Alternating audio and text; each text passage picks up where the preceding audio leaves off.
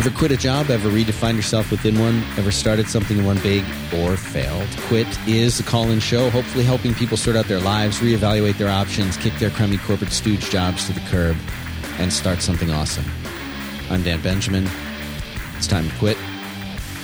We'd like to say thank you very much to our sponsor today. It's lessmeeting.com. We'll tell you more about them as the show goes on. We also want to say thanks to our bandwidth sponsor, CashFly. CACHEFLY. They are the fastest CDN in the business. We use them here. So should you. Go check them out, cashfly.com. Hey, everybody. Welcome to Quit. This is episode number 26. I have a friend and guest in the virtual studio with me, Matt Howie. Hey, Matt. Hello. I don't know.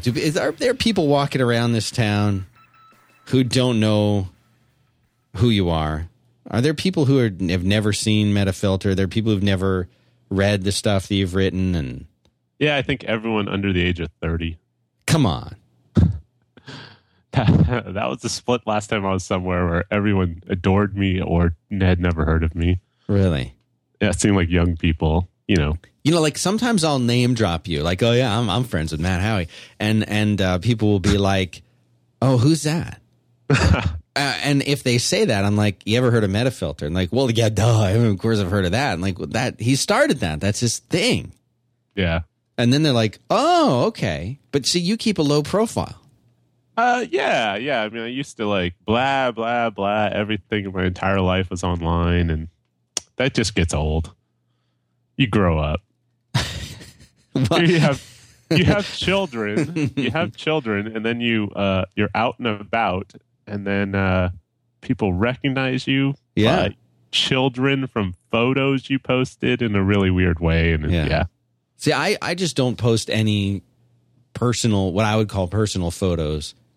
I don't post any photos of like my kids or anything online. Right. I mean, I might in on a, you know, somewhere that's locked down that only I know about. Mm-hmm. But I'm not. I know people like our mutual friend, Jeffrey Zeldman. He puts pictures of everything from, yeah. You know, his dirty underwear all the way to, you know, his kids, whatever, everything. It's all out there, and he embraces it. He says, you know, I belong to the public now. I think. I never thought about this until I met a early pioneer of software, like a really old guy who, you know, I'd sort of followed online. He sort of came into blogging late in the game, and you know, he was probably in his 50s, and I did not realize he had a wife or children because he had never ever mentioned them, and he had done a billion things in his life, and I assumed he was just one of those weird single software guys his whole life. And he said, no, that was a deliberate choice. Like, nobody knows even my wife's name. I've never mentioned her in public ever. Yeah, I mean, I totally respect that, and I totally get why people might want to do that. And it's weird because, you know, like I talk to people in the real world, not in our world, and I'll go somewhere and they'll be like, oh, what do you do? And how do I explain this? You know, like it's saying that you run a internet radio station podcast network. Like it's kind of now where like 10 plus years ago, if you're like, oh, I have a blog, like that doesn't, it didn't compute for people. Like they knew what it was kind of, but it wasn't like, oh yeah, I see how you can make a living doing that. Like I run a website.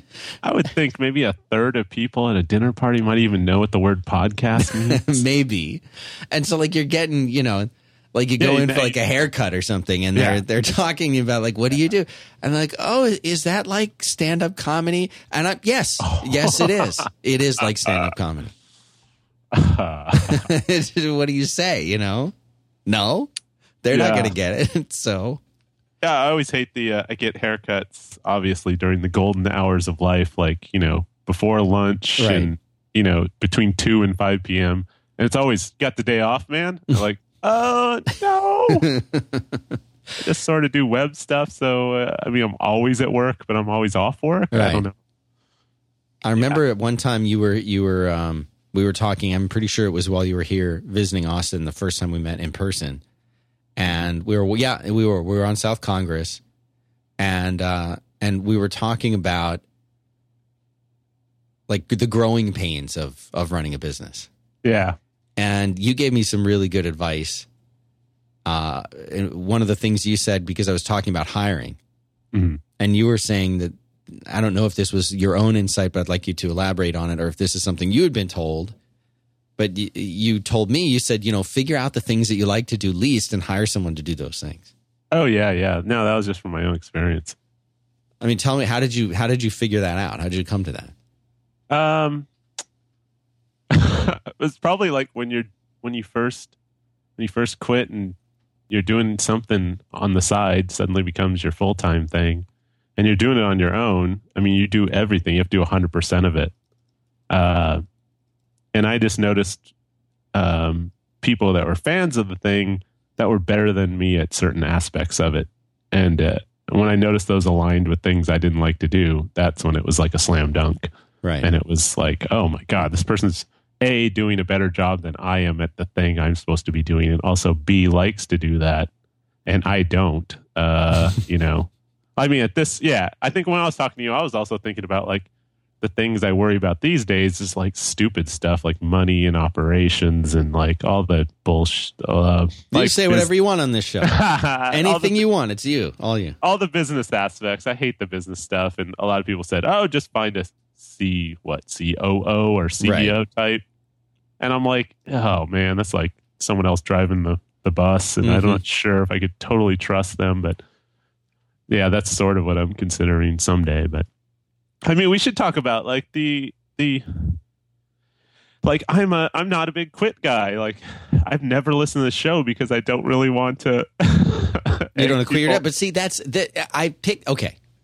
I get this all the time. Yeah, let's go back to first principles. I get this all the time. Yeah. People will say, well, I'm not interested in quitting my job, therefore I have no reason to listen to the show. So that's my fault for picking it. No, it's my fault because I think people think that the point of the show is to get angry and fired up about your stupid job and leave. That's not necessarily, I mean, that's half of it maybe. But the other half of it is about saying, I want to make, there's an aspect to what I'm doing that I don't like, and I want to do things I like. And how do I make that happen for me? And so part of that is what we're talking about here, in that, somebody maybe runs a small business and they're doing things and they say, when is the right time? Like this stuff with Marco going on with Tumblr and Instapaper and the magazine. Yeah. I've taught a couple of my friends that I talked to who have had, I won't give away who they are because it's, it's nobody I've ever done a show with. Let me put it that way. But people who have had very successful businesses and made many, many millions of dollars starting them, building them, and selling them. And they said to me, come on, Dan. And by the way, I don't, like, people think that I know all of Marco's secrets. I don't even know his middle name. I know as much as you do from listening. If you listen to the shows, that's how much I know about him. And people think I have some inside line on him. And they're like, why didn't he want to build the business? Why did he want to start something and then walk away from it so fast? And people were saying that he could have, and I asked him this when he was on Quit right after he sold Instapaper. I said, why didn't you make that into a bigger business? Why didn't you? And his answers, I think, speak for themselves on that show. But to paraphrase, he wasn't enchanted by doing that anymore. He wasn't thrilled by the idea of having employees. He wasn't. Yeah. So tell me, how did you? Yeah, things get incredibly complicated really quickly. Yeah. And I think he, probably like me, and I guess lots of programmers, just like to live an uncomplicated life and uncomplicated, I've never understood. I have people who just lie all the time in my family, including my mom. Growing up, she just constantly tell a zillion white lies. Like she thinks they're harmless, and then they sort of stack up over the years. But I realized, I was talking to my aunt, her sister, last year after she had died, and my mom had died, and my aunt was like, yeah, her mom and my grandmother and her would just lie constantly, and they would have to keep this database in their head of the 10,000 white lies they've told, and they always were under stress and stuff, and they always seemed. And she's like, I just live a simple life, just tell the truth, Yeah. And I just don't I hated the day I had to move away from like a 1040 EZ for my taxes and had to hire. Like, I just want everything to be simple. So yeah, being a one-man show is the best way to go. But then, yeah, like you can only go so far. And I mean, you know, and look, I mean, he's, you know, with the sale of Tumblr and everything else, it's not, regardless of how much he made, it's enough that he's in a very good position. He doesn't have to do stuff anymore. At least for a period of time, he can take a break. And his selling the magazine, to me, that's kind of what it strikes me as, is like he's saying, you know what? I'm ready to not have to worry about things for a period of time. I've been working hard. I'm ready to take a break. And you know, if you have your own business, the only way to get a break or a vacation is how do you quit that, right? Like you sell it. Yeah. Well, he could have kept the magazine. I mean, Glenn was kind of seen from the outside. Glenn was running the show, like 99% of it.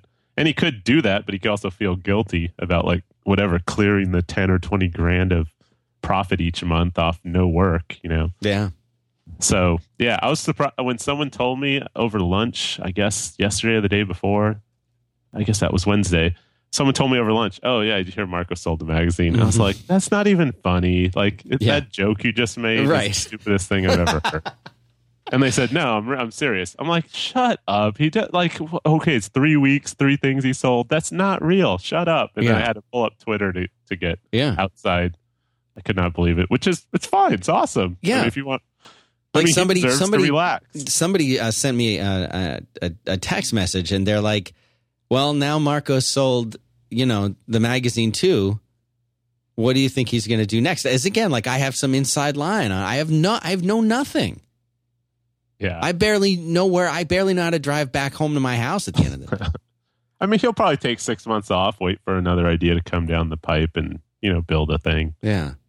But it's you know, and then you have pretty much what I'm going to guess is most of my listeners, which doesn't include you, sadly, is they're thinking, great, you know, I'm sitting in a cubicle, you know, running, you know, doing an IT job or something. Yeah. And they're like, wow, must be nice to like, you know, make a few $1,000,000 every couple of weeks, you know. I sure would like to make my rent payment every month, you know. I mean, and that's reality for most people. It's not even a first world problem kind of a thing. It's, you know, it's well beyond a first world problem kind of thing. And I remember when we talked to you, I talked to you on, was it a Pipeline interview? I'll have to find it and put it into the show notes. Oh God, yeah, 3 or 4 years ago. That was a long time ago, wasn't it? But yeah, I'll look that up while we talk.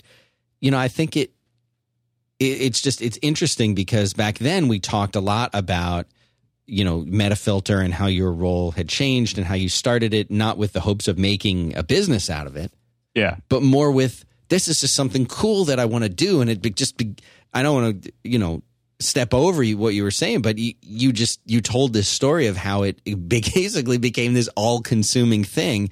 And you hit a point where you were like, I've got to make a decision here. I'm either going to do this as my thing or I may have to stop doing it. Yeah, yeah. And it's kind of tricky because there was really no market for making a living or even supporting Metafilter at the start. So Metafilter was just this, you know, blog I made. You know, I had to write my own software because there was no blog software at the time in early 99. And then I made it multi-user, so it's, you know, it's a community, and you know, it just sort of ran as it is as a side project, you know, until 2000. I remember in 2001, 2002, I was thinking, oh gosh, I wish it could somehow pay for itself, you know. And I'd met Rusty, who ran Corrosion. It turned out to be like a guy from down the street, but we only knew each other as neighbors for about 2 months before he moved away, and then I moved away soon after. And I was always amazed that he built this basic Slashdot clone, and you know, he quit his job like immediately the day he launched it or something. And and he had a few sponsors, and he had a way to just scrape by, and there was just no chance for money for me. So like I just ran this thing, you know, sort of sapped my energy and all my free time. And then I'd shut down signups just to keep it manageable by myself, you know, a thing I could check on once a day or so. And then It was fall of 2004 that we added that $5 sign up thing. And that was really just to keep the growth slow as possible. And I was still had a full-time job. And like, well, I mean, part of the reason why I wanted to be on the show is because I used to always gristle when you and Merlin would talk about like, you can't do two things. Yeah. You know, okay. That's more me than him. I had to do that for like 6 years. But it killed you. That's my whole point is like, well, yeah, it's not. You're saying you were happy? You liked it? Well, it wasn't until like 2004, in the beginning of 2005, where I really wanted to do it. I really wanted to make the jump. I was starting to make a little money. And the weird part was Metafilter wasn't making much money at all. Like it was a couple $100 in a month. Like it was pathetic. Like, yeah, but why? I mean, you could have probably made it make money if you had thought of it in terms of it being a business back then. Yeah. Right? I couldn't think of a way to exploit it without ruining it. But like I also, my other side project at the time was PVR blog, which is sort of like the first blog with advertising on it. Yeah. And it was like, I wanted to write this blog about all this hobby I had of messing with like TiVo and TV gear and stuff, home theater junk. And I slapped ads on the day, you know, I launched the site the day that like AdSense came out and put AdSense ads on it. That thing was making money like crazy. Like that was bringing in thousands of dollars a month, a single author blog. Mm-hmm. And I was in 1 or 2 posts a day, but they were just about this very narrow topic that was, I guess, lucrative to advertisers. So that was really what I wanted. I didn't want to be like a home theater blogger, you know, as a full-time job, but that was, as soon as it like matched my day job income after about 6 months of it.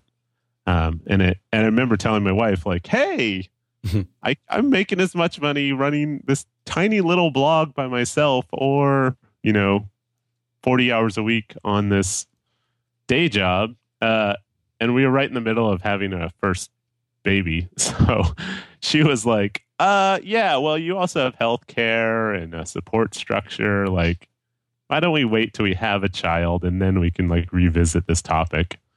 So like maybe the last 6 months before I did quit, you know, I was kind of frustrated because I was doing 2 side projects that were pretty successful and a day job and, you know, had a child.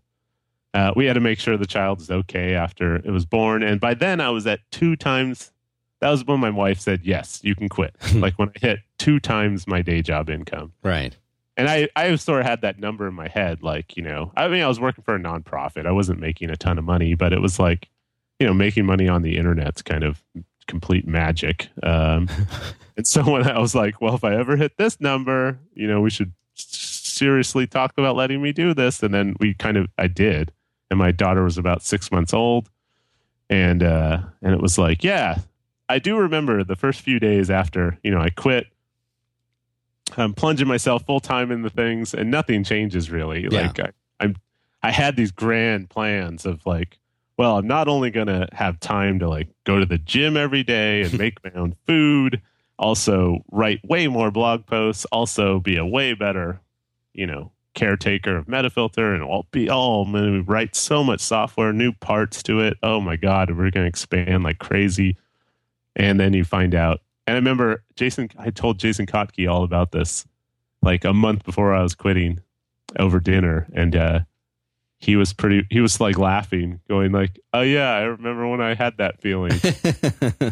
I can't wait I'm not being a dick here, but I can't wait for reality to slap you in the face. Right. And I was like, what? Oh, okay. Well, you know, I think I'm going to beat the system. I'm going to do 8 things every day. Yeah, it's going to be great. And then he was exactly right. Like, it is so hard. That was the first time I understood like what the point of life hacker or life hacking or attention stuff even was. Like when I had a day job, I never cared about how much time I spent in Google Reader or RSS feeds or screwing around, you know, like reading blogs. Like it never dawned on me that like that was a waste of my time because I was always sort of like the internet expert at whatever company I worked at. So it was kind of important that I know what's going on the web.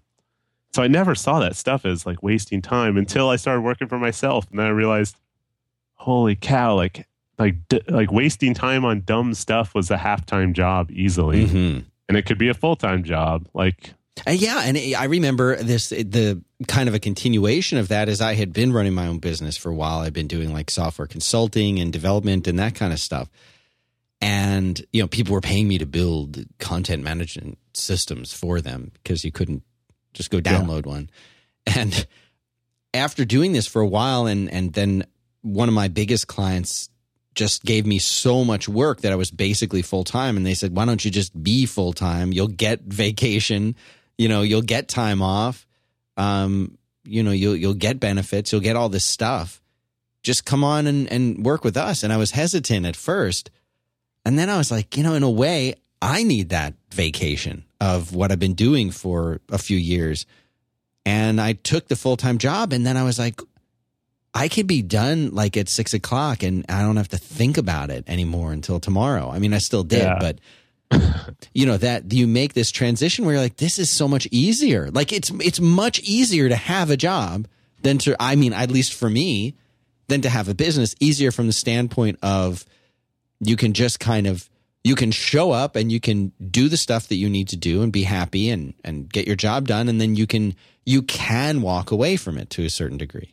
And also, let's not discount the importance of getting paid steadily on a predictable schedule is amazing. Like, when I got to move into whatever, I guess, weblog advertising revenue was funneling all that early money. That was on a schedule. At the end of the month, you got paid and it worked out fine.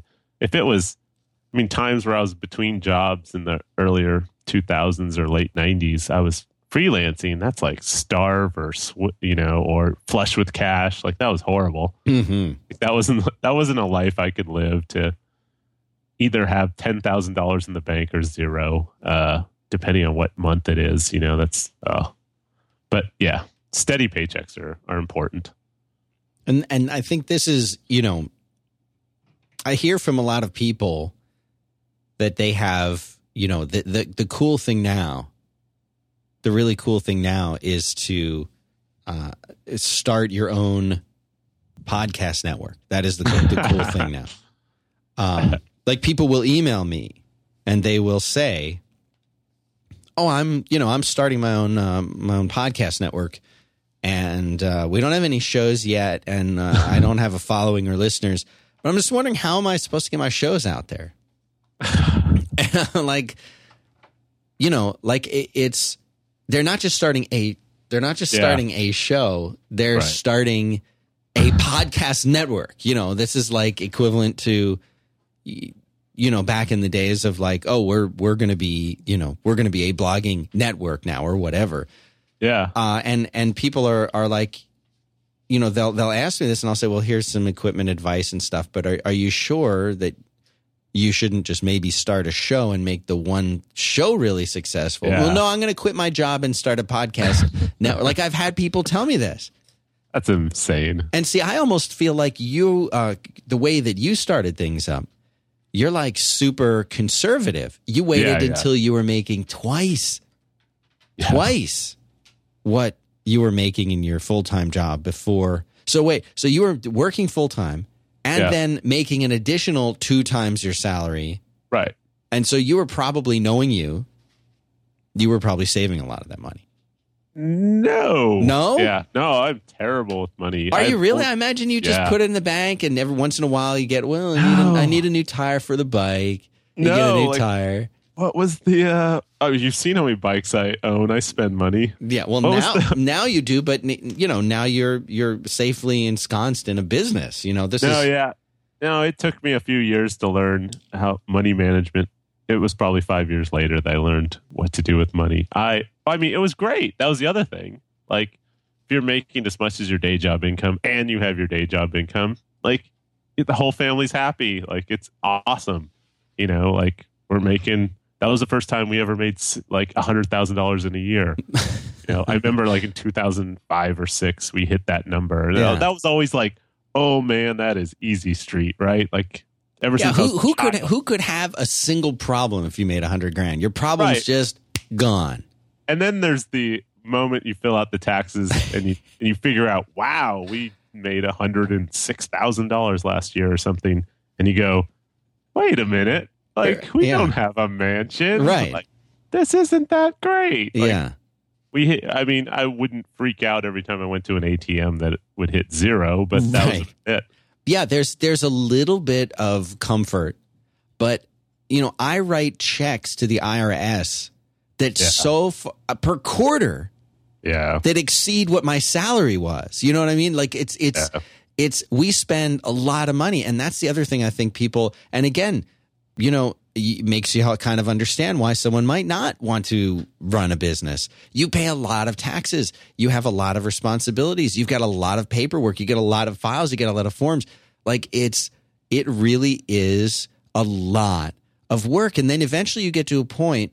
Like I remember years and years ago, a couple that I knew had a kid, and they were trying to decide should they put their kid into daycare or should they, and that's a whole issue I'm not going to weigh in on, but they were just trying to make the decision financially. And they were going to be in almost the same because they wanted a really good daycare. They were going to be in almost the same position financially, regardless of whether they put the kid in daycare or whether one of the parents, and I think it was the mom, one of the parents would stay home. Yeah. I do know that, and it's like you get in that situation with the business. You're like, well, I'm so busy, I can't handle, I can't handle doing anything to do with like payroll and taxes and forms and accounts payable. I need to hire like a bookkeeper now. Well, if you're going to be spending X amount on the bookkeeper and you just took one less project per month, you could probably break even. But then you get back into the topic we were on before, which is, I don't necessarily like doing that kind of work. But it adds up, and all of a sudden you've got like, well, why do I have 10 employees now, and I have a payroll that's huge, and how did this happen? Yeah. How did I get here? This is not my beautiful life. That's right. But I love the running of the business. When I see Marco sold Instapaper, I don't know what the ins and outs of this thing, but I'm like, man, I would have loved to have had a couple developers working on stuff and coming up with ideas I never would have thought. I'm not him, and he's super. Look at what he's done, and I'm sitting here recording a show. So obviously he's made some good decisions.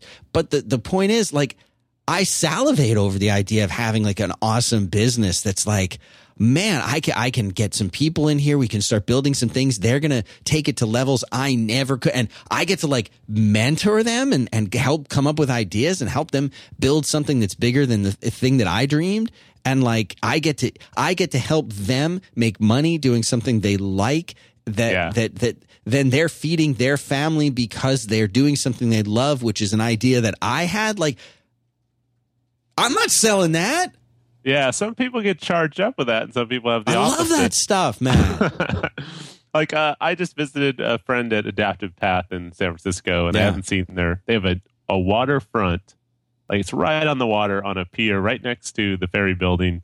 Humongous office for their 35 people or so. I mean, it's ginormous, and it all has natural light, and it's on the water. It's the most beautiful space. Apparently, some investment bankers ran a firm there before, so like the furniture is impeccable, like everything's built out. There's probably a $200,000 kitchen, like gigantic custom kitchen. Like the whole place is the most beautiful. When I walked in the first time and met my friend who is the chief very high up, and I said, how do you sleep at night knowing that like you have to pay the rent on this place plus 40 people's lives depend on you? Like, this is daunting. This is insane. And he said, yeah, there's a operations person, a CEO now. I don't have to worry about money at all. It's great. Like, that's not my job to worry about that stuff. But yeah. I mean, I don't know. I can identify with Marco a lot, but and I can't quite. I mean, I guess I'm half in each camp. Like, it is fun. Like, a couple years into Metafilter, once I hired a programmer, I realized I don't have to program anymore, and all I do is sit on a beanbag and think of an idea, kind of, and programmer, go do that thing I just thought of, and that's kind of nice. And then, other people are moderating the site, and then you end up being a people manager, and some people like that, some people don't. I'm surprised. I was really surprised that Marco cut loose. I guess Instapaper and the magazine seem like little side projects that can go forever. with like a minimal amount of input, and you could hire one person, to do the day to day, and it could run forever. But then on the other hand, like me and Paul, who works for me, got really frustrated with Fuely was our other little side project. Tell us about that one. Yeah, so Paul is like a programmer who works for me, Paul Bausch. I've known since he worked at Pyra and Blogger. He was the guy who invented permalinks in blog software. He lives about an hour away from me, and we work together a couple days a week.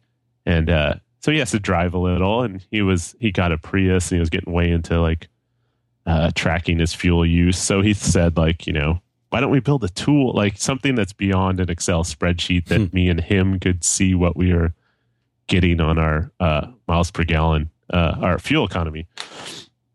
So we're like, well, and then my obvious first thing was like, why don't we just make like a little tiny web app out of it? So like we just put in the 2 numbers or 3 numbers, and it would do all the calculations for you, and we could chart it and graph it, and it'll be pretty. And so that's what we did, and it was called Fuely. And we ran that from like 2007 maybe or 8. And I never said this in public yet, but we sold it a few months ago. Oh, wow. It wasn't a lot. It was just a little bit. We sold it to some guy who runs about 200 like little car sites, like forums and stuff. And he was, way into developing it. We had hit this wall where like every day we were getting emails from people with like a Chevy Volt or a plug-in Prius going like, why aren't you completely re-architecting your entire system so that, MPGE is what you're reporting? Why can't I put in my kilowatts? Like, right. And neither of us, own one of those cars. So we don't even, like, we were always eating our own dog food on this stuff. And we were like, I don't even know what the dashboard readouts look like on semi-electric cars, Yeah. And we were just getting really angry emails every day. We also got these strange, I've never heard anyone say this in public, people who use the App Store search as if it's Google. They sent an email going, I went to the App Store, or my phone, I searched for an app and I wrote Fuely and I got 0 results. What the hell is your problem? Like, they're just super angry. Like, it's just supposed to work, Yeah. And we were like, well, like we got this other huge project that we're working on, and like this is a little side gig we spend 2 hours a week on, and none of us know iOS programming, and so it just it was this thing that was kind of in maintenance mode for probably 2 years, and we got so many, like, it was really weird because I'm used to running a community that's beloved, that people like mostly like to support, and they understand the people that work for it or doing it out of love and stuff. And then here's something that's just an internet utility. It doesn't do exactly what I want it to do, so that people are just like super angry. Oh, yeah. And it was a free, it's completely free, right? And they're so angry. And yeah, there was this one guy who had a Chevy Volt or something, and we put in some programming so you couldn't report like 1,000 miles per gallon as your just because we were tracking typos, right? Like you just hit one too many zeros, you get some crazy number, and it throws all your averages off. So like, yeah, he literally got gas like once a year and ran on electric the rest of the year. And it's like, your system says, refuses to let me fuel up properly. And like, I'm going on Facebook and complaining. I'm calling the Better Business Bureau. And it's like, oh my God, like, come on. So yeah, that running, I could see if Instapaper was at that level where you're just getting 10 emails a morning. But I mean, this is there an Android version? Okay, so listen. Not everybody, and I got to do a sponsor in a second. Okay. Not everybody is cut out to be in a situation where and I'm not, again, listen, no inside lines on Mark. I don't know if this is his deal or not. There's a lot of people out there, especially programmers, who don't like to delegate, who think in a very real way, whether they choose to admit it to themselves or not, well, I can't trust somebody else to do that the way I would do it. I'm the only one. I'm the only one that can really do it. I mean, like, I could teach someone, but I don't like teaching people. And then they could make the mistakes. I'm not going to make those mistakes. And this is my product and it represents me. And what if I put it out there and there's a bug and I'm not the one who wrote that code? And then it's going to look bad on me. And I don't want to look bad in front of anybody because this is my work. This is my life's achievement. This is the thing. And then it'll look bad and I'll look bad. And I won't be able to fix it because I didn't write the code and because I don't write code anymore. But I don't want to not write code. I like writing code. This is what I'm supposed to be doing. And I can't trust other people to do this. So, okay, maybe, well, what if I just trusted someone to do the help? But then what if they don't do the help the way that I would do it? But I don't like doing the help. You know, and it just goes on and on and on and on. And I'm not saying that these people are necessarily control freaks. I'm saying that they care so much about the quality of the thing that they're making that it's impossible for them to consider the fact that maybe somebody else would care too. Yeah. And this is what I want to say to all those people.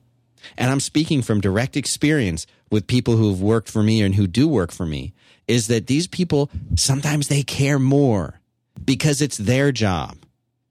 And this is one of the things that you're doing in your job.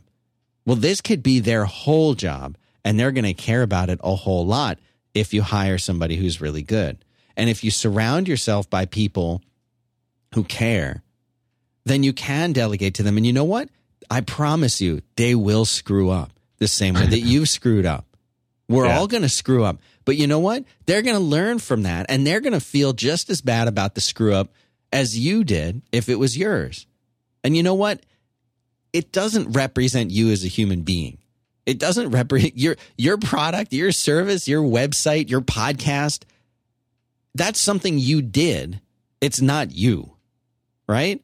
If there's a typo on your site, oh, it just kills me to have a typo on my site. I have to fix it. Fix it. Fix it.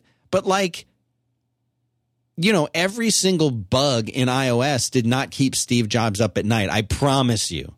Yeah. That's not where his mind was at. I'm not saying that in the early days of Mac OS, fine. Maybe it did. But at some point, he figured out, just like everybody eventually figures out, like, I'm working with a team of people and we're all working to build something great. And if I've made the best possible hiring decisions that I could, and somebody still makes a mistake, well, guess what? Maybe they're going to be a human being and maybe they're going to make a mistake. But these are not reasons to not build a business. Try delegating. Try saying, you know, like I'm trying to hire a Rails guy right now. I say guy, that's not politically correct. I'm trying to hire a Rails person right now. Mm-hmm. Because I don't want to write Rails anymore. I'm not saying I'm not saying that I don't like coding, but it makes much more sense for me to not continue development of the CMS and not continue development of our stat system and not continue development of XYZ stuff that we do, because there's somebody else out there who, this is the Matt Howey advice, who would like to do it more than I would. And you know what? I don't mind managing that person, because if I get the right person to do it, they're going to be like, Dan, look, I came up with this stuff. Why don't we do this? Well, hey, why are you doing it like this? And my answer is like, because I don't know any better. Make it better. And now I'm writing somebody a check to do something they love. I have more time, and we're all getting a better result. So if there's a bug and they screw up, like, so what? You know, like, this is the thing. I feel like I want to like walk up to these developers who have these great ideas and shake them and be like, get people to help you. This was the mistake I made year after year after year. No, I'll do it myself. Yeah. Idiot. Me. I'm talking about me, not you. Yeah. You know, I recently went through a bunch of counseling over stress and anxiety with my first sort of shrink in my life.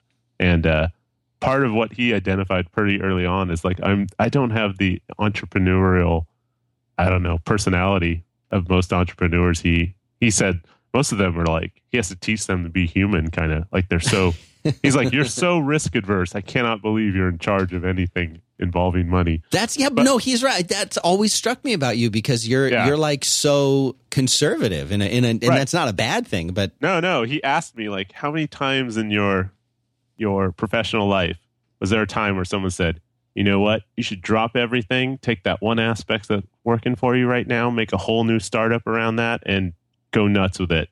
And I'm like, there's probably 4 times where someone I totally trust and is like a mentor in my life said that. Yeah. And if I did that, it probably would have worked out extremely well, but that's not me. Like, I couldn't quit everything and just do this one thing as a commercial version of something that might be working out. Yeah. A buddy of mine, before I do the sponsor, a buddy of mine has, I can't say who this is. This is a different person before, but I'm not allowed to say. And this person runs a very, very successful website.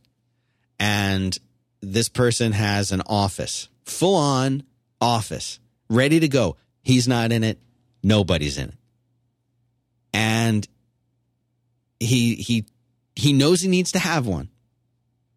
And he knows he wants people in there working with him. But he's like, he doesn't want to leave he's got his house. He's been working from his house for years and years. And he's like, dude, I worked out of, he has some friends in town. He's like, I worked out of their office last week. He's like, I came home at the end of the day and I hated it. I couldn't possibly think about going back in. I like my house. I like my own. And I said, well, listen, when you run your own office, it's different. You make it the way you want to make it, He's like, oh, sitting under those fluorescent lights and dealing with their schedule and all the noise. I'm like, when you're in your own office, doesn't have to be like that, Not everybody has that choice that he has. But, it's funny because these things that we create around us, this zone that I got into for a long period of time, it's like, you were telling me that you have a friend that you get together and you work with and you're out, you go and you're living your life. You're not that developer in a t-shirt and sweatpants eating cold pizza out of a box from yesterday, 7 days at a time. You've got a life and you get out and you know people and you do things. And that's so important. And for a lot of people, the only way they can do that is if they do go into an office, is if they actually get themselves out and go be part of something. Yeah. Yeah. Offices are exhausting. Yeah. It's funny because I would have said that too. But now that this is my office, it's energizing for me. Hattie, is this an exhausting place to be? Be honest. Not at all. No. It's very relaxing. I mean, what else is she going to say? She can't say anything else. No, there's, everything you could possibly need here. We do have bacon. I mean, you can have bacon anytime you want. And we have a couch. We got a couch, Xbox. we got TV, we got Xbox. Multiple computers. That's computers anywhere you go, everywhere. there's a computer right it's there. Like glitter. Power, it's like strips, glitter. It's just everywhere. Everywhere. Just all computers. But I mean, that was the thing that I tried to do. Thank you, Addie, because I hate my producer. Because I always hated going into an office. And I said, if I have an office, I'm going to set it up, A, the way I want it, but B, the way that, to make it a cool, fun place to go, like good food, beverages, lots of fun distractions. And it's a small space, but it should be a place that's fun. Like sometimes at the end of the day, we'll all sit down and we might watch we were getting caught up on Mad Men, so we'd watch an episode of Mad Men. We do things that are fun that make it a fun place to go. We do not ever turn on the fluorescent overhead lights. We have lamps because I hate fluorescent lights. So they are never turned on. For a while, the cleaning people would come in, like if we'd be sitting here watching a Mad Men, it'd be 6:30 or something. The cleaning people would come in for the building, and they'd flip on the light, and we'd be like, "No, don't do that." So they don't do it anymore. But how do you do impossible things like take a phone call and not disturb everybody else? Like those are like hard design problems for an office. They really are. And like when I think of offices I don't like, a lot of them had lack of privacy. They're like the crazy open 6 tables together, which is awesome when you're brainstorming. But like when you're trying to get work done and you overhear 4 conversations, it's really hard. It is. No, it really is. I mean, with a couple of exceptions, we have private offices here, which I think are very important. We have a big open space that people can use, but we also have like a room that can easily be used as like a small like phone call conference room. And those are the kinds of things that are so, oh my God, so important. I spent so many years in cubes, and it's just the worst. And it's like people who have not spent that time sitting in a cube or an open air office. It's just like my first job out of college. No, I was in cubes. Second job out of college, I had a really great, we were on the 13th floor, and I had, ceiling to floor windows overlooking downtown Orlando, which, yeah, I get it's not much, but still. And it was a private office, and I could shut the door. And it was like, it was the coolest thing in the world. It was amazing. I'm like, I can't believe this, Like, I've got this private office, and I can make a phone call if I want. And I never had that again until I ran my own business. Yeah. That was it. But, that whole concept of, companies that can now be virtual, companies that you can start something and, oh, you know what? Perfect segue to our sponsor. Listen, guys, this is a new sponsor. I'm going to put a marker here because everyone will listen to this. So I told them we do really good for them. So listen, everybody, go check these guys out. We're talking about, this was not all building up to this, Matt, I promise. This is all about the sponsor's less meeting. All right. So here's the deal. Here's reality. Meetings are going to happen. This is unavoidable. I know 37 Signals guys don't have any meetings. Reality is you probably already work at a company where they already have a culture of meetings there. But that doesn't mean that you can't make it better. Everybody has meetings. There's always meetings. And usually they're disorganized. They have ineffective outcomes. You walk out of there and you're like, oh, that meeting was really great, but I have no idea what just happened. I'm not sure what I'm supposed to do. I'm not sure what I was assigned. Hopefully somebody took notes. Hopefully somebody's going to type up an email and send it out everywhere. Well, Less Meeting fixes all of these problems. They make software that makes it simple and easy to improve your meeting process. Okay, they can optimize your meetings by integrating productivity into your calendar, into notes, into to-dos. Okay, so what this thing lets you do is it lets you make agendas and goals for a meeting, keeping them on time, keeps them on track. You can share the notes. You can delegate the action items. You can automate follow-ups. You can even do things like track team metrics, which is good if you have a whole bunch of people involved. And free iPad and iPhone apps that keep everything right there. So if let's say you're like an independent person and you're having a meeting at a Panera, you can still do this. When we were working with the guy to do this sponsorship, right? We had this phone call with him. 5 minutes after the phone call, we get an email. He's using Less Meeting to schedule to manage the Less Meeting. And we get this email, has everything in it. It is so cool. And it's so impressive. Imagine if you're like an independent person and you send this to your potential client or to your client. They're going to be blown away by this. If you're already within a company, within an organization, and you're like, guys, I really don't want to spend another 90 minutes sitting in a meeting before lunch on a Friday. Do you think it might be possible to optimize it? Just go and sign up for this, because here's the deal. lessmeeting.com, okay, /register. You can get a free month. So there's no reason to not try this. Try it with the next meeting that you go to, whether you're in a company or on your own. There's a special code. See, they fell in line with this, Hattie. They fell right in line, just like I hoped they would. Dan sent me 5. It's a coupon code. Dan sent me in the number 5. 10% off a lifetime of your whole team. Lessmeeting.com. I love this. So listen, if all of you don't go and sign up right now, I'm ending the show. This is our last episode. I'm serious. You go there too, Matt. Yeah. It looks pretty cool. So Matt gets up on stage at XOXO. Oh, God. What's what? You were great.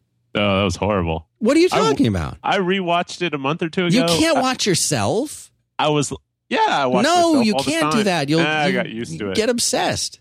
No, I was like, wow, I was a downer. I was talking about like the horrible future ahead of us. Well, you did depress me a little, but that doesn't mean it wasn't a great talk. What did you talk about, Phil? Tell the listeners.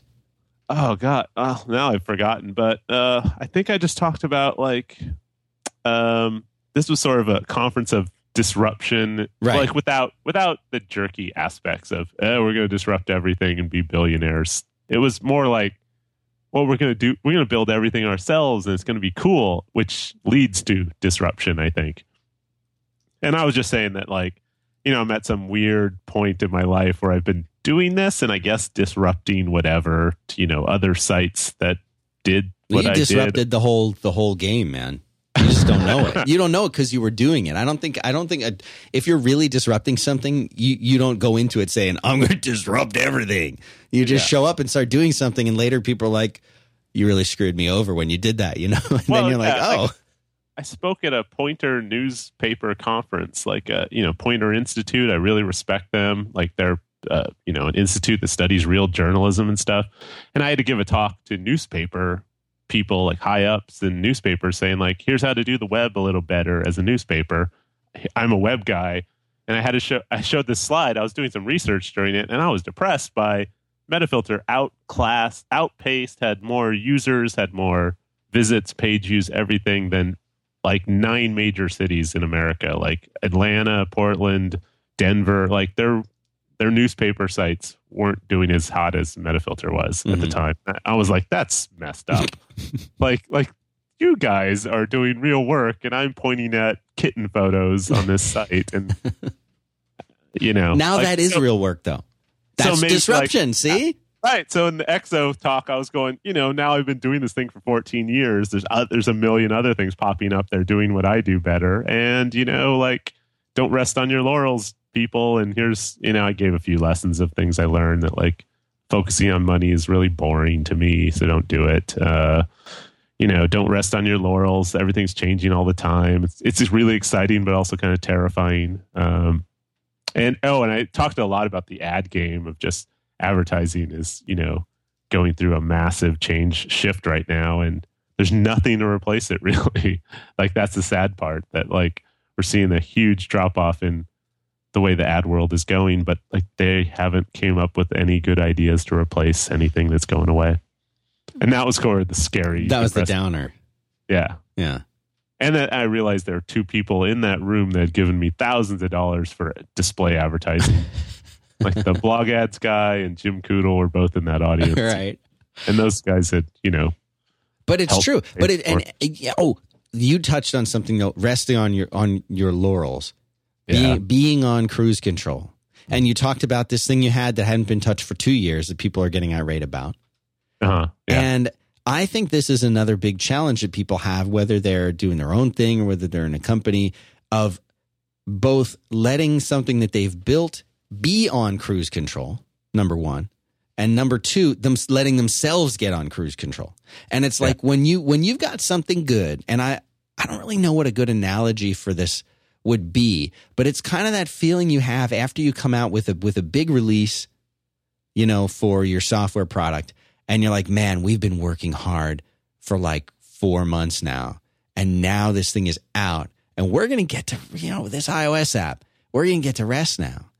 Yeah. Well, no, because then there's the bugs all start coming in and everything else. And there's another month. But at some point, you're like, we have this thing. It's pretty much mostly working, and we can kind of shift into this cruise control mode. That, I think, is more normal with a product cycle, right? But there's always, at least I have that fear, that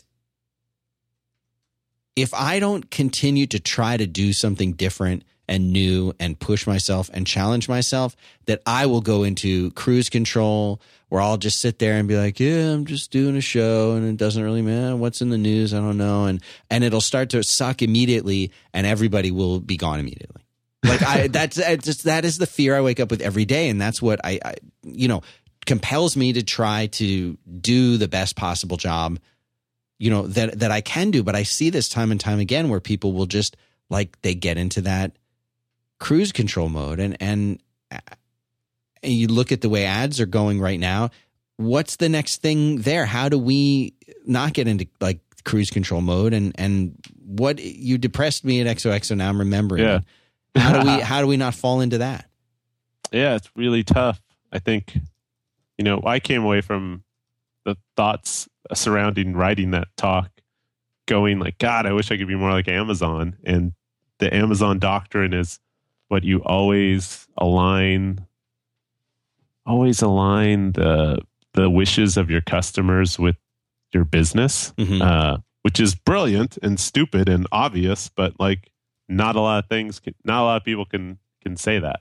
So, if I was guessing on the running a 5x5 instead of sponsor plugs, it would be like, let people pay for the podcasts, because then the people directly benefiting are paying for the thing and supporting the thing. And that would be, an optimum way to go, but it's so hard to get there.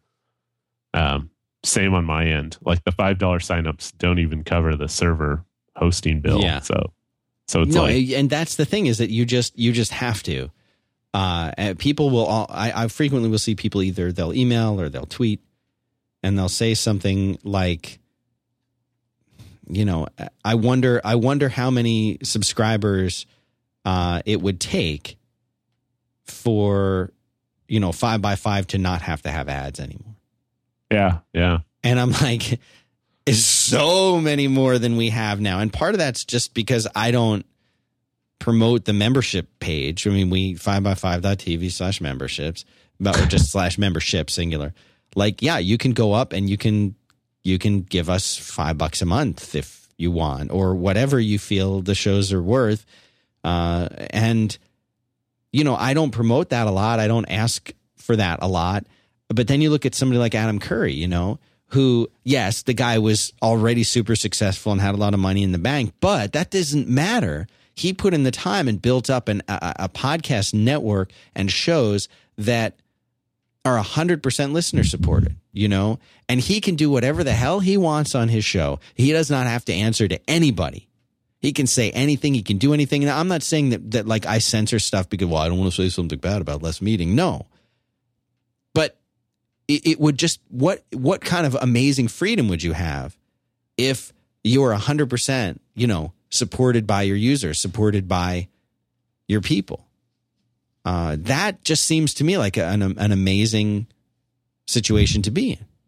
Yeah. It's really weird that podcasting is not. I only know of 2 paid podcasts that you have to pay for to get the full on podcast. Right.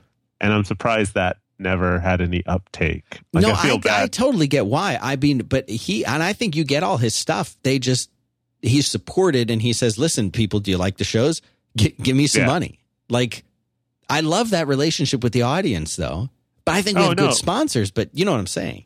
Yeah. But I'm saying I wish podcasting had more of an obvious business model for others. Like I only know of 2 single podcasts that have a paid option, and I wish there were dozens, just because then there'd be dozens of people making a go of it. So yeah. Should we take calls? Yeah, they're in the chat room saying that we need to take some calls. So yeah, we'll take. I don't want to. No, you're fine. You don't have to screen anything, Hattie. Hold on. We supposedly Glenn says he's there, but then he said he was leaving. He won't tell me his area code, so I've got a couple calls on here. I don't know who to take. Okay, there he is. That's him. 206. He says 206. There's nobody calling from 206. Oh. Could it be a different area? Yeah. Glenn just bought Google Voice off Google. So oh man, did he? Got call. Yeah. I think that's the 480 area code, right? All right, hang on. Let me see if this works. Because I tiled up with the, so I'm Skyping into the Ansible right now instead of just dialing up to the Ansible. So sometimes it's unreliable. If that doesn't work, then I'm going to have to dial up. So I'll leave this in the show. Is this you, Glenn? Hi, I'm not Glenn. All right, hang on then. All right, Glenn. Hello? Glenn. Hello. Talk to me. We got Matt, and we were waiting to hear from you all day. How's it going? Good, man. Welcome to the show. Thanks for having me on. Well, you know, if you're talking about this kind of thing, I didn't want to call in because I'm a reverse quitter. I'm a joiner. I don't quit. But that's the thing. So. You obviously don't listen to the show then because you don't know what you're talking about. That's exactly the right kind of call. You're exactly the right person to call in. Shame on you. Put that exclamation point upside down then. Yeah. Well, no, I have this problem with podcasts, which is that, as you know, the problem with producing podcasts and making them is that you wind up with so much time being put into them. I have like 6 or 10 on my list that I try to listen to every week, and there's like 50 now. I mean, Matt, you're just talking about like the business model for podcasts is tricky, but on the other hand, there are so many good ones being produced now. I need to quit all of my jobs just to listen to what I would like to listen to in a week. It's very weird. It's never been this way, 2 or 3 years ago, I would say I wasn't that overwhelmed with them. But now there's just so much being produced that's good. Yeah, and you're welcome, because I'm taking full credit for that. I mean, I think absolutely. Thank you. I think that this industry, if you can call it an industry, has come so far. I was actually having a secret meeting this morning about a secret project, and one of the things that they were asking about is like the origin of 5x5, and I did. Hattie, I don't think I've ever told this story. You think I can say this? Talk about this in the air? The one I was telling our visitor this morning about. No, you say no, or you're saying is that? What do you think? It's up to you. Is it worth telling? A little bit, yeah. All right, I don't think so. So basically, when I had started out with 5x5, my original idea for it wasn't necessarily to do I wasn't thinking, I want to do a network. I had a bunch of shows, and I knew other people who had really good shows, like Glenn, like you're talking about. But at this time, it was a huge challenge to try to get, number one, to try to get listeners to take podcasts seriously, to understand that they could be produced at a very high level of quality that surpassed what you would hear on the radio, from the standpoint of audio quality, from the standpoint of content, And I remember reading an article. This was maybe 2008, 2009 time period, when I was starting this up. And I remember reading an article that was talking about the success that Leo Laporte has had with Twit. And this part of the story I've told. And the newspaper was reporting that he was making something like, 1.5, upwards of $1.5 million in revenue. Oh, yeah, I remember seeing that one too. I was like, this changes everything I'm thinking about. Yeah. And it was like, okay, but what he did is he took all of his experience and knowledge in radio, transferred it to essentially radio on the internet, and he was able to do something that but he was, yes, I know there were other shows and networks and things like that out there, but I read that and I said, well, if they can do $1.5 million in revenue, I can pay my mortgage. Mm-hmm. So I'm going to do that. I'm going to take these different shows that were separate and bring them together under one umbrella, which will save me from having to, get a new domain name every time I come up with a new show idea, number one. Number two, it'll let me put all this stuff together, and then I can leverage these things together when I go out there and start trying to, sell for these things more. But my original idea for 5x5 was, why don't I essentially do like a network that makes it, that shows people that these things can be great, but that you can bring the personalities in, and you can bring the analysis and the insight, and it doesn't have to be commercial to make money. It doesn't have to sound like the radio. Yeah, this is exactly what happened with blogging and podcasting. And I was a regular guest on a local public radio show for 3 years until just a few years ago. And I got this great insight into not just like the equipment, but sort of the experience of how you tell a story that works well, even when you're talking about technology. And I have a great host I work with all that time. And the issue is, blogging, like on the scale of difficulty, making a blog, even a blog platform that works relatively easy versus producing consistent, good quality audio that people want to listen to, because the bar for audio is very high because people have public radio and they have other kinds of audio they're used to listening to. And even if they don't consciously recognize what's going on there, they know the sound. And I think it took years for the evolution of everyone's ability who's in this industry, who's not in a radio studio, or who hasn't devoted the sufficient time to, like Leo and you and so forth, to reach a point where we can actually produce something consistently that sounds like what people think radio should sound like. Only now it's, and that's the same thing with video. Video is even that much harder. There's so much more expense in getting something that matches people's expectations, so then they're willing to watch it, they're willing to take it as a credible thing, and then the audience gets built because they start doing the word of mouth, and you get that recurring thing.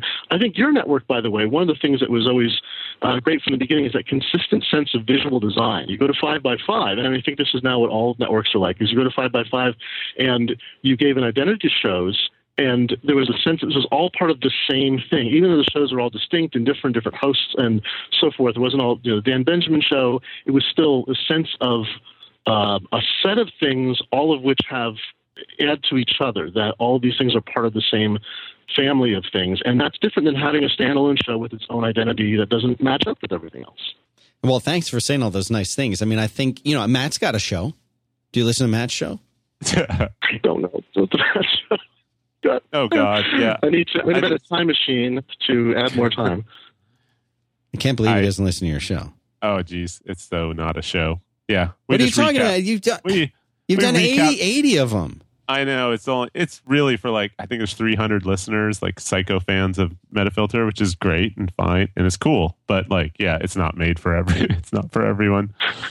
I know how Glenn feels. I only listen to podcasts while I drive and I work from home. So it's I don't have a steady commute anywhere ever. So I almost make up excuses to drive an hour here and there just to catch up. And then I hate it when I have a road trip and I run out of podcasts. So I went through 40 shows in this week. Gosh, I wish I had more. So I had, when I was doing some flying this last year or so, it was great to have podcasts to do that for the airplane trip, and I would get through so many, be like, oh, I haven't listened to that one yet or this. But yeah, I work from home also, and I'm Dan, I like what you were talking about earlier about this setup. It's funny how much we can do now. I mean, talking about podcasting too, is I have a little podcast studio in my basement, and I got a nicer mic, and a swinger. I keep upgrading everything, and I can do almost everything I need to do from this little home office that before I would have needed to, be in 3 different places to get it done. Yeah. And now I feel I can actually accomplish it here. Yeah, it's all my 7 jobs. And you've got a new job sort of now. You're in acquisitions and mergers now. That's right. It's a very interesting thing. I was just talking about earlier. It's and you talked to Marco when he sold Instapaper, and I think a lot of that applies. And I wouldn't speak for Marco, of course. He's just been terrific to work with in every way, and is continuing to be generous and wonderful as we make the transition. And he's dumping all the technical detail on me about how things work. Is that I get the idea. There's that cycle thing. Is that I've been writing professionally for 20 years for newspapers and magazines and so forth. And I'm used to this thing of just a constant churn. There's this constant list of 15 different things I'm working on with different deadlines. And I've written I've never worked as a daily reporter, but I've written on daily deadlines. I write, weekly. I've written on all kinds of things. So the idea of a magazine that comes out every 2 weeks is like bliss to me. I'm like, oh, that sounds very easy. I don't mind that schedule. Every other week, it's fine all the time in the world. And Marco's thing, I think, in opposition is Marco likes these really intense, big things that you can work on continuously, and then you get a break. And then you get this sort of lull, and you go into support mode, and you do other things, and you think, you catch up, you come back to it. This is relentless. Every 2 weeks forever is our schedule. And not everyone wants to do that. And I get that. So I think that's certainly part of it. But okay, but hang on. Yeah. Marco's not here to answer this question. So guess what? I'll ask you. Didn't he know that when he started the magazine, that it might be every 2 weeks forever? Yeah. It was uncharted territory. Come on. No, it's not uncharted territory. You've got magazines on the internet everywhere. You've got newspapers going back to when was the first printing press, dude? He how this works. It comes out every week. Yeah. That's it. He had the first newsstand app from a pure technical standpoint. It was kind of good, but it's still a magazine. You know how these things work. It's called the magazine. Who's surprised it's coming out every 2 weeks? Come on, Marco, call in. Actually, no, I don't think it was. So I would say, again, not to speak on his behalf, but I know from my side of it is that it wasn't a surprise that it had to come out, that it was going to come out every 2 weeks forever. It was more of, I think he thought there would be a more appealing set of things that fit into his interest, and there'd be a constant set of challenges that he would be involved with. So even while the Instapaper stuff was taking up a lot of his time, I came along and said, hey, you should make the editor because I can do all this. He handed it off to me. And I think I'm going to be very honest, I think I took some of the parts that he thought would be interesting and fun for him. He was able to hand off to me, and I just did them because that's what I do. I'm this ridiculously productive person. So I'm like, I'll get all this stuff done. And I think it left less on his plate, although he needed that room for Instapaper and for keeping up on the programming side, the production and business side of the magazine. There wasn't as much left on his plate that I think he expected to be doing. And then by the time we got into months and months of it, the programming challenges turned out to be more conceptual. Like, he thought of how you would build an app like this, then he built it. It's like, all right, now what's the next challenge? Next challenges are all low-hanging fruit, as more as they're all so much more convoluted and complicated, and I'm dying to get into them. And I think he's ready for the next big conceptual challenge. I'm like, no, I'm in the mode of how do we make this experience with a good reading experience? How do we make our archives more accessible to readers? How do we bring readers more involved? All this stuff that is of much less interest to him because it doesn't involve that conceptual part of it. Yeah. What does that say? I mean, I think it just. You think he was naive? You think he was naive? You think he launched the magazine? No, this is the thing. Like, I know he knew it was going to be every 2 weeks. I'm not thinking he's naive and I had no idea it would be every 2. No, I'm saying he's a very, very smart guy, and he walked into it knowing that this is what it was going to be like. And again, here's a great opportunity, to start something that could be an amazing business. And like but this is my weirdness. My own weirdness is I love building businesses. I love this kind of thing. And here's this is totally me. Let's pretend I've never talked to Marco before. I don't know a thing about the way he works or a thing about anything. And I think from doing whatever 100-something shows with him that I feel like I know him at least as well as our listeners do. Pretty well. I don't know any secrets, but I feel like I get what he puts out there. Yeah. But forgetting all that, if you told me I'm a business guy, if you told me, here's a person who's got a highly engaged, loyal following, a lot of really great connections with people to help create content, an incredibly productive, smart, experienced person to help run it. I'm talking about you, Glenn. Thank you. And he's going to launch this thing. He knows how to build the app. He knows how to get it into the store. He knows how to get the subscriptions going. This is yeah, I would like to do that. I could build a great business out of it. Glenn, this is great for you. This is a huge gift. He incubated a business for me, which is wonderful of him. And then we've worked out a really great arrangement, too. But no, I see what you're saying. But I think there's two things. One is that Marco has never had to work on this sort of schedule before. And I think there's no romance publications. We're not all in Cary Grant movies about it. But it's more like, I don't know that you can know what it's like to have the relentlessness of a production schedule like that until you're in the middle of it. And then it hits home to you. And also the sort of the Scott work of doing, as you produce this stuff, like, it's not that Instapaper didn't involve Scott work, but it's more like putting out a publication. There's so much detail. We have to get contracts from it, to sign contract signed. We have to get W-9s. We have to do accounting. There's all this technical detail to send out the notifications to Apple every 2 weeks. And we have to, Stripe, like, there's huge amount, of overhead, and he wound up doing all of that, which is the least interesting part.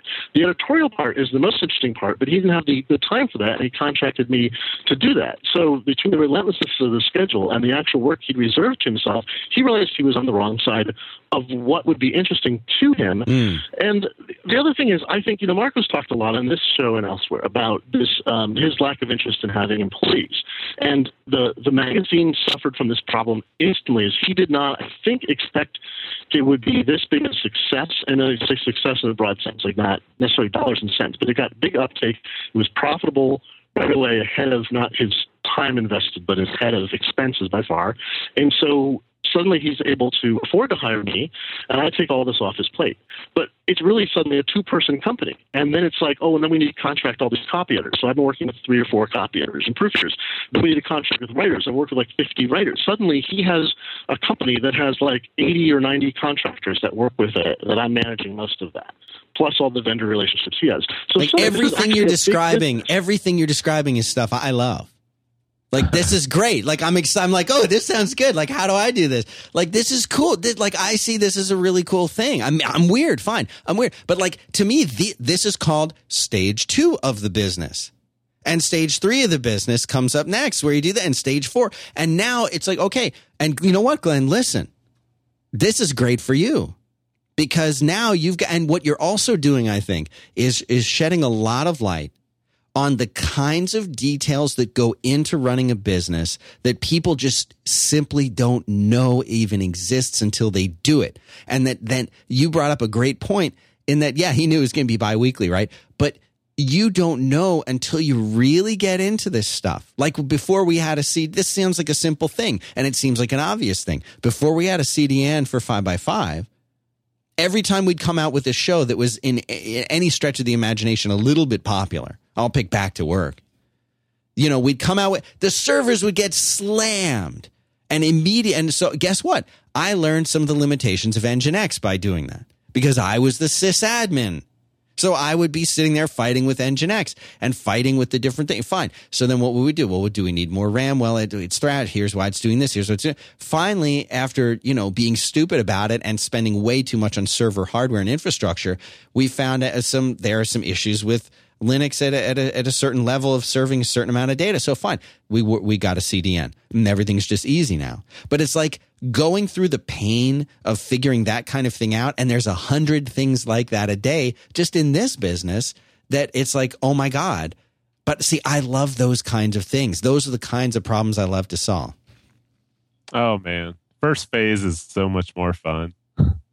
Yeah, well, it is. Phase 2 is much less fun. And so I would say phase 2 through 10 is probably much less fun.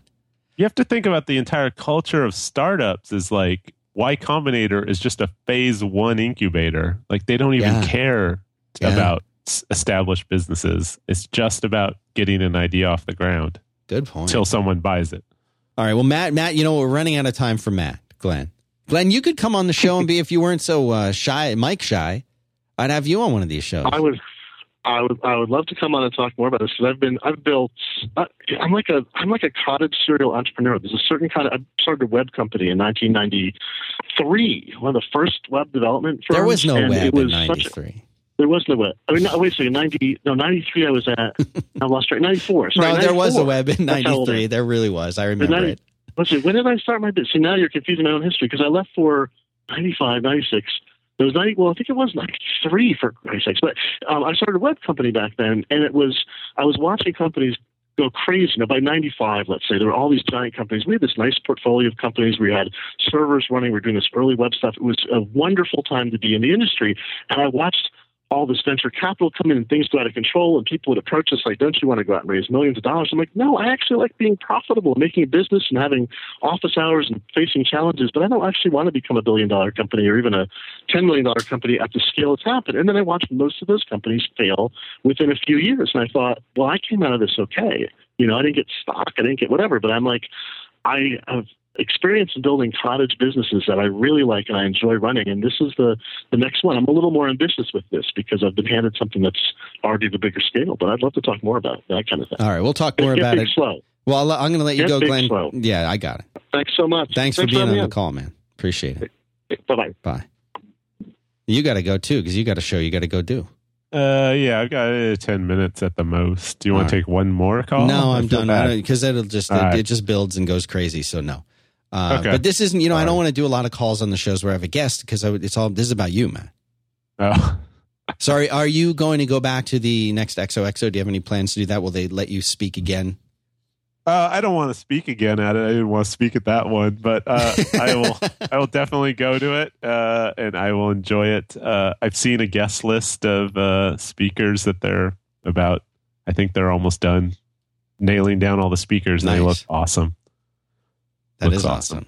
That's really cool. Well, so if people want to stay in touch with you, where are you these days? You're on Twitter, and I love that you understand that people will spell your name wrong.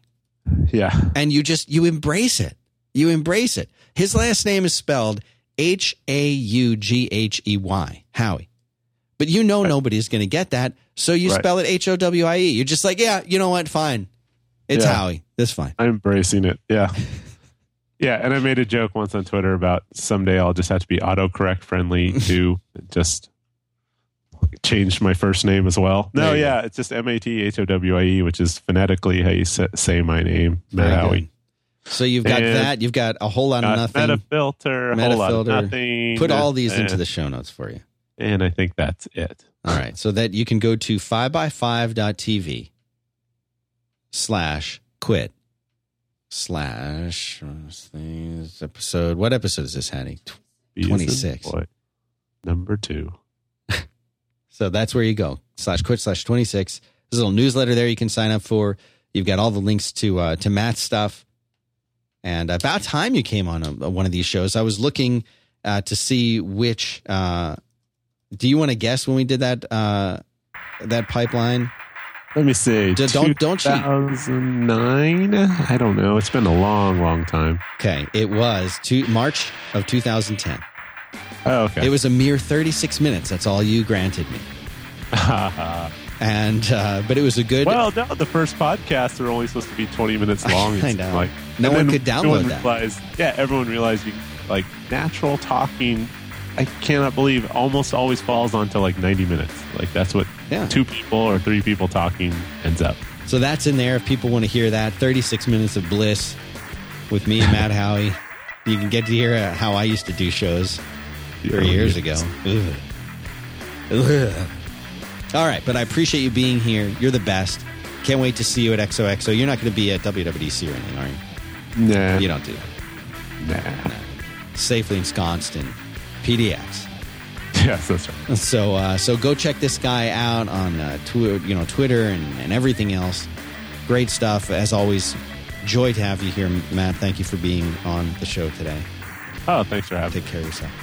All right. Bye-bye. Bye.